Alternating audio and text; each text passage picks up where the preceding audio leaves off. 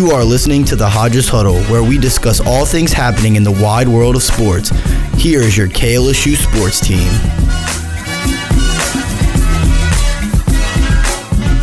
Welcome into the Hodges Huddle. I'm your host, Nathan Messina.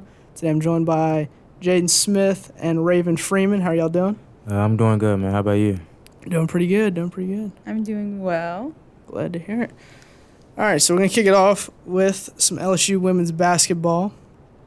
They beat Miami 54-42 this past Sunday to make it to the Final Four for the first time since 2008. Yep. Woo. So big time for the program. So obviously, the driving force of this LSU women's basketball team has been Angel Reese. She's been a superstar this season. Mm-hmm. So what have you guys seen from Angel Reese in the tournament this far, just as far as like her attitude, her drive, her passion? For me, I mean, one of the most noticeable things about her is like her resilience and her mental toughness. You know, I feel like the tournament itself is already nerve-wracking enough. So having traits like that is something you need, you know, to continuously advance throughout the tournament, you know. And not just that, but her ability to impact the game without scoring. You know, I feel like one of the best ways to evaluate players is evaluating them by what they're doing when their shot isn't going in. You know, and I see her getting rebounds, blocking shots, altering shots, you know, and just ultimately setting the tone for the rest of the team. So that's what's impressed me most about her. Raven?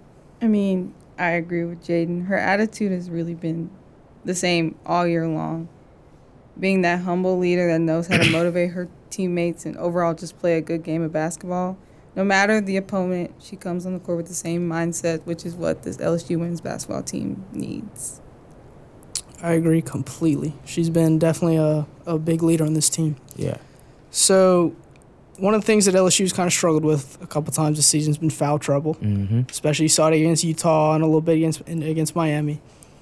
What do you guys think is going to be the key to staying out of that? How do you prevent getting into foul trouble in the future, Raven? I mean, I think it's as simple as, like, playing more calmly. When their nerves get bad on the court, you can tell by the way they aggressively, like, push and block their opponents, which is not what we need. I mean, we need all of our star players on the court, and those are the ones that have foul trouble. So at this point in the season, in order to win, we just can't have that. I was surprised me when our first game with all of our players that fouled out. Yeah. To me, that was completely luck, but thank God. Yeah, I agree because, I mean, having that many players foul out is kind of ridiculous, to say the least. But, I mean, for one, they got to stop fouling to stay out of foul trouble. Good way to start. Yeah. And then, two, I think they just need to be, you know, more disciplined and locked in on the defensive end of the floor. I see they pick up a lot of unnecessary fouls. They jump in at every shot, you know, and they're always playing for the steal. So I feel like if they just play more disciplined, you know, and relax, like Raven said, that'll cut a lot of that out. I agree. So when Kim Mulkey took over this program at LSU, the Lady Tigers were coming off of a 9-win season. In less than 2 calendar years, she's already taken this team to the Final Four. Yeah. How impressive is this for you guys, and what do you think the future holds for Kim Mulkey and this LSU women's basketball team? I think this is extremely impressive. I mean, with us getting a coach like Kim Mulkey and her being as successful as she was, you know, at Baylor in her career, I was expecting us to be very good, you know, but not this soon and not this quickly. And we've already overachieved, you know, and we're ahead of schedule. I mean, my prediction was I thought we would make the Elite Eight this year, but, you know, I would have just been happy with that. But, yeah, we've already overachieved, and they're only going to get better as this team has more games played together under their belts. And we also have the number 2 player in the class, in the women's class, coming here next year. So I'm excited to see what the future holds, you know. And I think before I leave at LSU, I think they'll have at least one national championship, at least. For sure. Right, I agree. This is a young team. And, of course, like, we have to think about high school, too. Like, high schoolers, good star, 5-star, 4-star high school girls are going to want to be recruited by LSU because of Kim Mulkey and the blessings that she's brought to this team. So I think our future is very bright. And Jaden's a freshman. We're both sophomores. I even think by the time we graduate, I think in just the 3 years we have left, we'll probably see a ring come down to Baton Rouge. So, LSU, we're recording this on Thursday the 30th. Mm-hmm. So tomorrow, LSU will play against 1 seed Virginia Tech in their Final Four matchup. What do you guys think the keys to this game are going to be if the Lady Tigers want to pull off this upset? One, don't get into any foul trouble. Yes. I mean, we need Yeah. every player to be on lock, to be locked down, focused. And then 2, I think we need to shoot an incredible amount of threes. I mean, it's that point of the season where those shots count the most. And I know that they've been practicing them. We can see that they've improved, but we need to shoot those 3-pointers and able to win tomorrow. Yeah, I agree. I mean, that's what I was going to say. The most obvious thing is we have to make our jump shots, and more specifically our threes, because you're not going to beat these better teams shooting 1 of 12 from 3 like we did against Miami. Exactly. And not too many teams are going to give us a performance like Miami and go 0 for 15. So, Right. And aside from that, again, we have to stay out of foul trouble. If we want to beat these better teams, then we need to have as much depth and as many bodies on the floor as possible and ready to go. I agree. All right, so what do y'all score predictions for this matchup? I'm going to Jaden? say 68-57. Okay. I don't think we'd get this far just to lose because that would just hurt way too much. Yeah. So, yeah, I'm going to go with LSU on this one.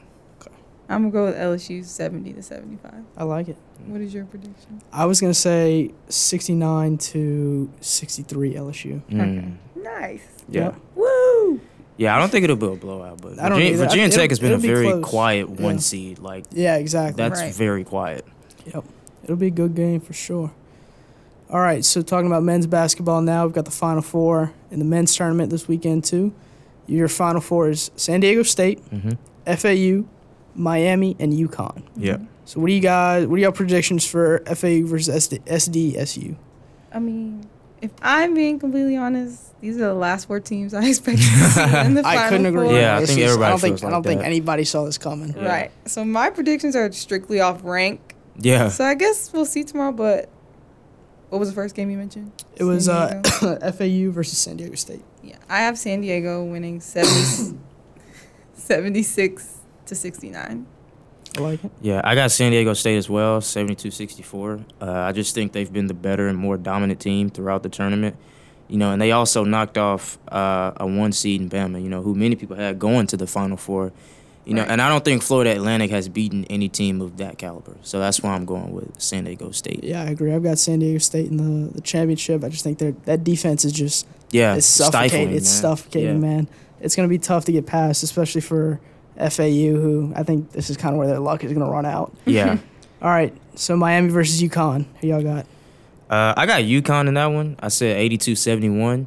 And the reason why is because UConn has not had one close game this entire tournament. They've pretty much destroyed everybody that they've played, and they've been by far the most dominant team in the tournament. They have shooting, they have defenders, and I think they have all the makings and the tools for a title contender. So I'm going with UConn. I agree. I have UConn winning 80-83, but I do believe that Miami could upset UConn. I mean, Miami has kept it close every game that they've played, and they can be dominant when they want to. So True. if they choose to be dominant when they play UConn, this could be an upset. But I still have UConn winning 80-83. Me too. I've got UConn. They're just the only bad game they've had this tournament was early on against Iona when they were down big at halftime, and then they came back and whooped them. Mm-hmm. So I think they'll handle Miami pretty good, and I think we'll see San Diego State and UConn in the championship. Seems to be the unanimous verdict here at KLSU. Yeah. All right, so keeping with the basketball theme, we're going to talk about a little NBA, talking about the New Orleans Pelicans, who broke a 5-game win streak against the Warriors last night. The Pels led by 17 at halftime. What do you guys think went wrong in the second half? So I tried to come up with a logical answer, but the only thing I could come up with really is just, the first conclusion I said is the more I watch the NBA, the more I say to myself, it feels like no lead is really ever safe, because especially with the 3-point shooting in today's game. But the answer, I think, is really just Steph Curry. The Warriors are not going to lose a lot of games where Steph has 40 and 8 threes, especially when they're playing at home. And not just the fact that it's Steph, but they have 2 guys in particular that can make shots that just nobody else can make, and you just can't compete with that. So when Steph, is on like that, they're a very tough team to beat. Right. I agree. I think the winning streak got to their heads a little bit, and I think they thought, oh, okay, we're leading in the first half. We can relax a little bit in the second. Yeah. But the Warriors are just not that type of team. They have too many weapons. They have Steph Curry for crying out loud. Yeah. And I think this is the wrong team to relax against. Yeah, for me, it's kind of what happened a lot of times for the Pels this season. They say it after every game where they blow a comeback lead. They'll say, "Oh, we got too comfortable in the second half." Yeah, got too comfortable. And it's just, we get into the end of the season now. You're gonna have to stop getting comfortable in the second half. You got to keep playing the whole way through if you want to play in the play-in or even the playoffs. So we'll see how that goes. So what did you guys think of that altercation between Draymond Green and Herb Jones in the first half? Well, Draymond gonna Draymond. It seems like he's Draymond always in Draymond. an altercation with somebody for some reason. But first of all, it was an offensive foul. But I think the whole thing could have easily been avoided. But I think what really amplified it was the fact that the previous possession, he got into it with Brandon Ingram. So I feel like Herb was already kind of on high alert with Draymond. Because it's like, when Herb fell to the ground and Draymond kind of fell with him, it's like Herb was just like in a rush to hurry up and get back up. Yeah. You know, and I see that a lot with players. That's how altercations start. Somebody falls on top of another player. So I think it could have easily been avoided, but I definitely think that has something to do with Draymond getting into it with Brandon Ingram before that. I mean, I don't really like Draymond. I think he's a drama queen. He's one of the reasons I why could not agree more. Yeah, I don't think anybody likes Draymond, Yeah, except Warriors fans. why I stopped watching the NBA as much. Like, the NBA is just kind of becoming like a reality show, like the housewives of the NBA. Like, like you said, like the possession before, he was arguing with Brandon Ingram. It's like, why are you arguing? Like, go somewhere else, I guess. Like, I don't know. My point is, I think it was kind of irrelevant. Like, He's at the doing end too of the much. day, the game continued. Like, Draymond, go cry about it. Yeah, I mean, going back to your point, Jaden, about how it could have been avoided. In my opinion, it could have been avoided if Draymond went stepping on Herb's head. Yeah. I mean, if that happens to any other player in the league, Draymond's out of that game. Yeah. Right. Oh, he didn't get thrown out? No, he didn't get thrown out. They kept him in the game Okay, after that's that. good. He had just gotten a flagrant before that. Yeah, you know? they kept so him in- surely that would have should at have least been a warranted two. a tech. Yeah, and he it would should have have been been a tech. tossed. Yeah. Should have been out of the game for sure. And any other player in the league, and he's gone. Yeah, that's But, crazy. you know, it's the Pels, and they just whatever. But so then he went on to have altercations again with Brandon Ingram, like you said beforehand. Yeah. He was fighting with the whole team, Yeah. the whole game. It was just frustrating, but like y'all said, it's just kind of Yeah, the funniest part was he stuff. was like Typical. really arguing with the ref. You know, he just kept saying like how, and I'm like, Yeah. what do you mean, bro? Yeah, what do you you mean, hip how? checked him, bro. Yeah.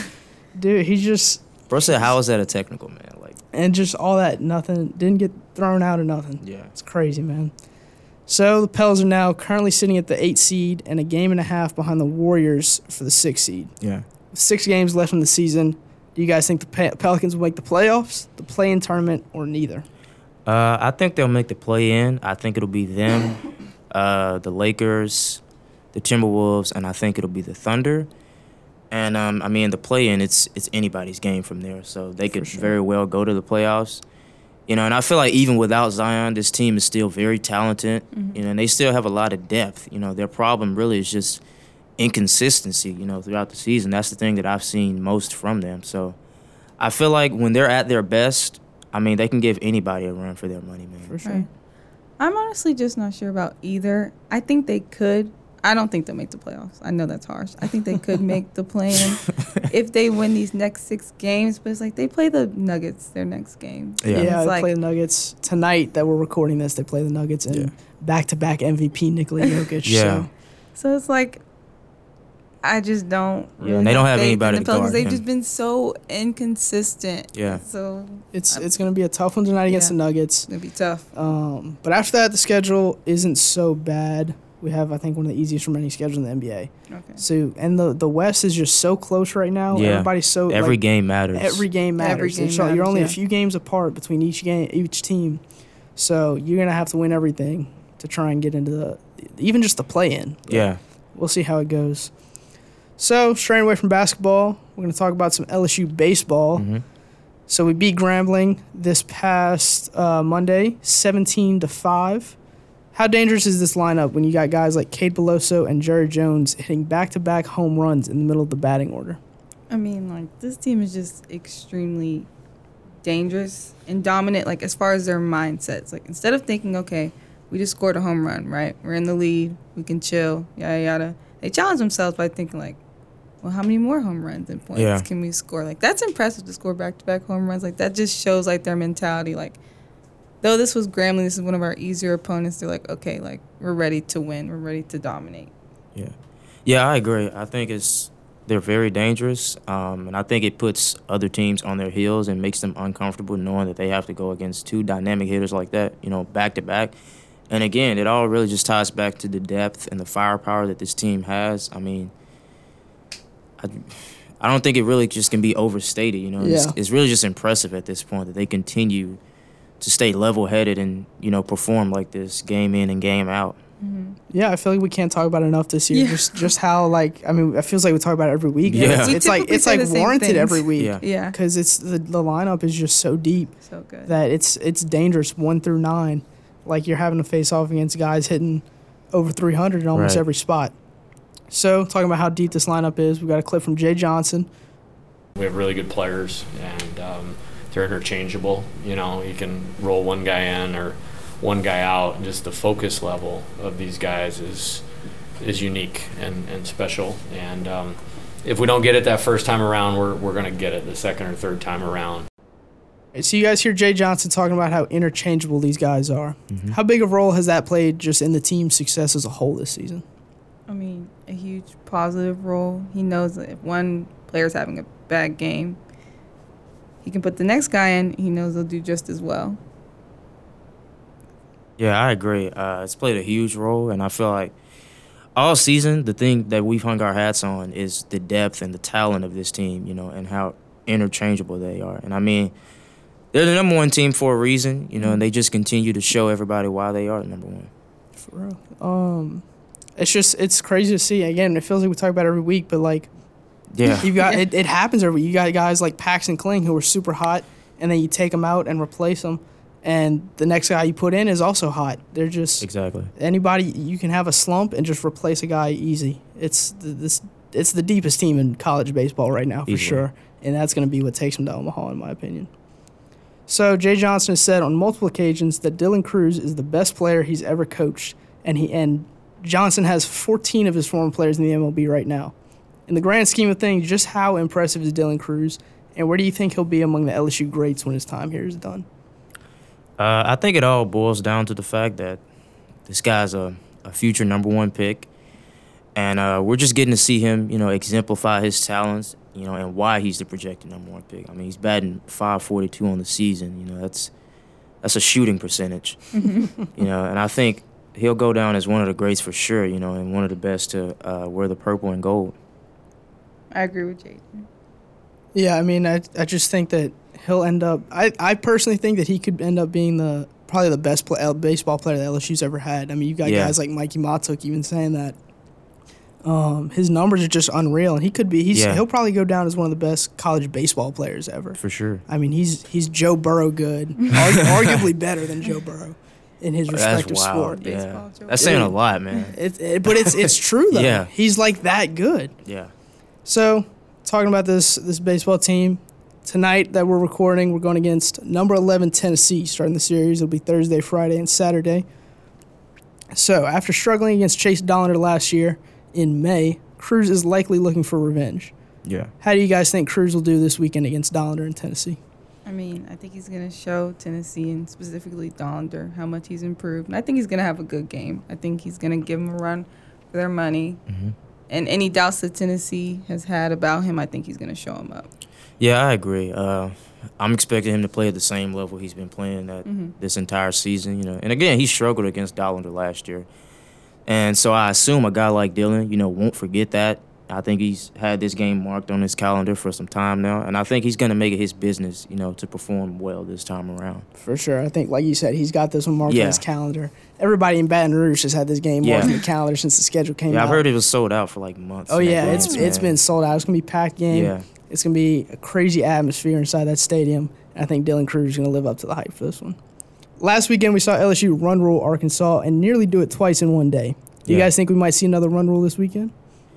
I would be very pleased if that happened, especially if it's in our favor and we're the winners. But I don't see it happening against Tennessee. I feel like this matchup is just way too hyped and anticipated to end in that fashion. So I agree. I think Tennessee will keep the score close. So I don't. Yeah, I don't know. I think we might see a run rule in just at least one game. That could be just my bias and wishful thinking playing into it.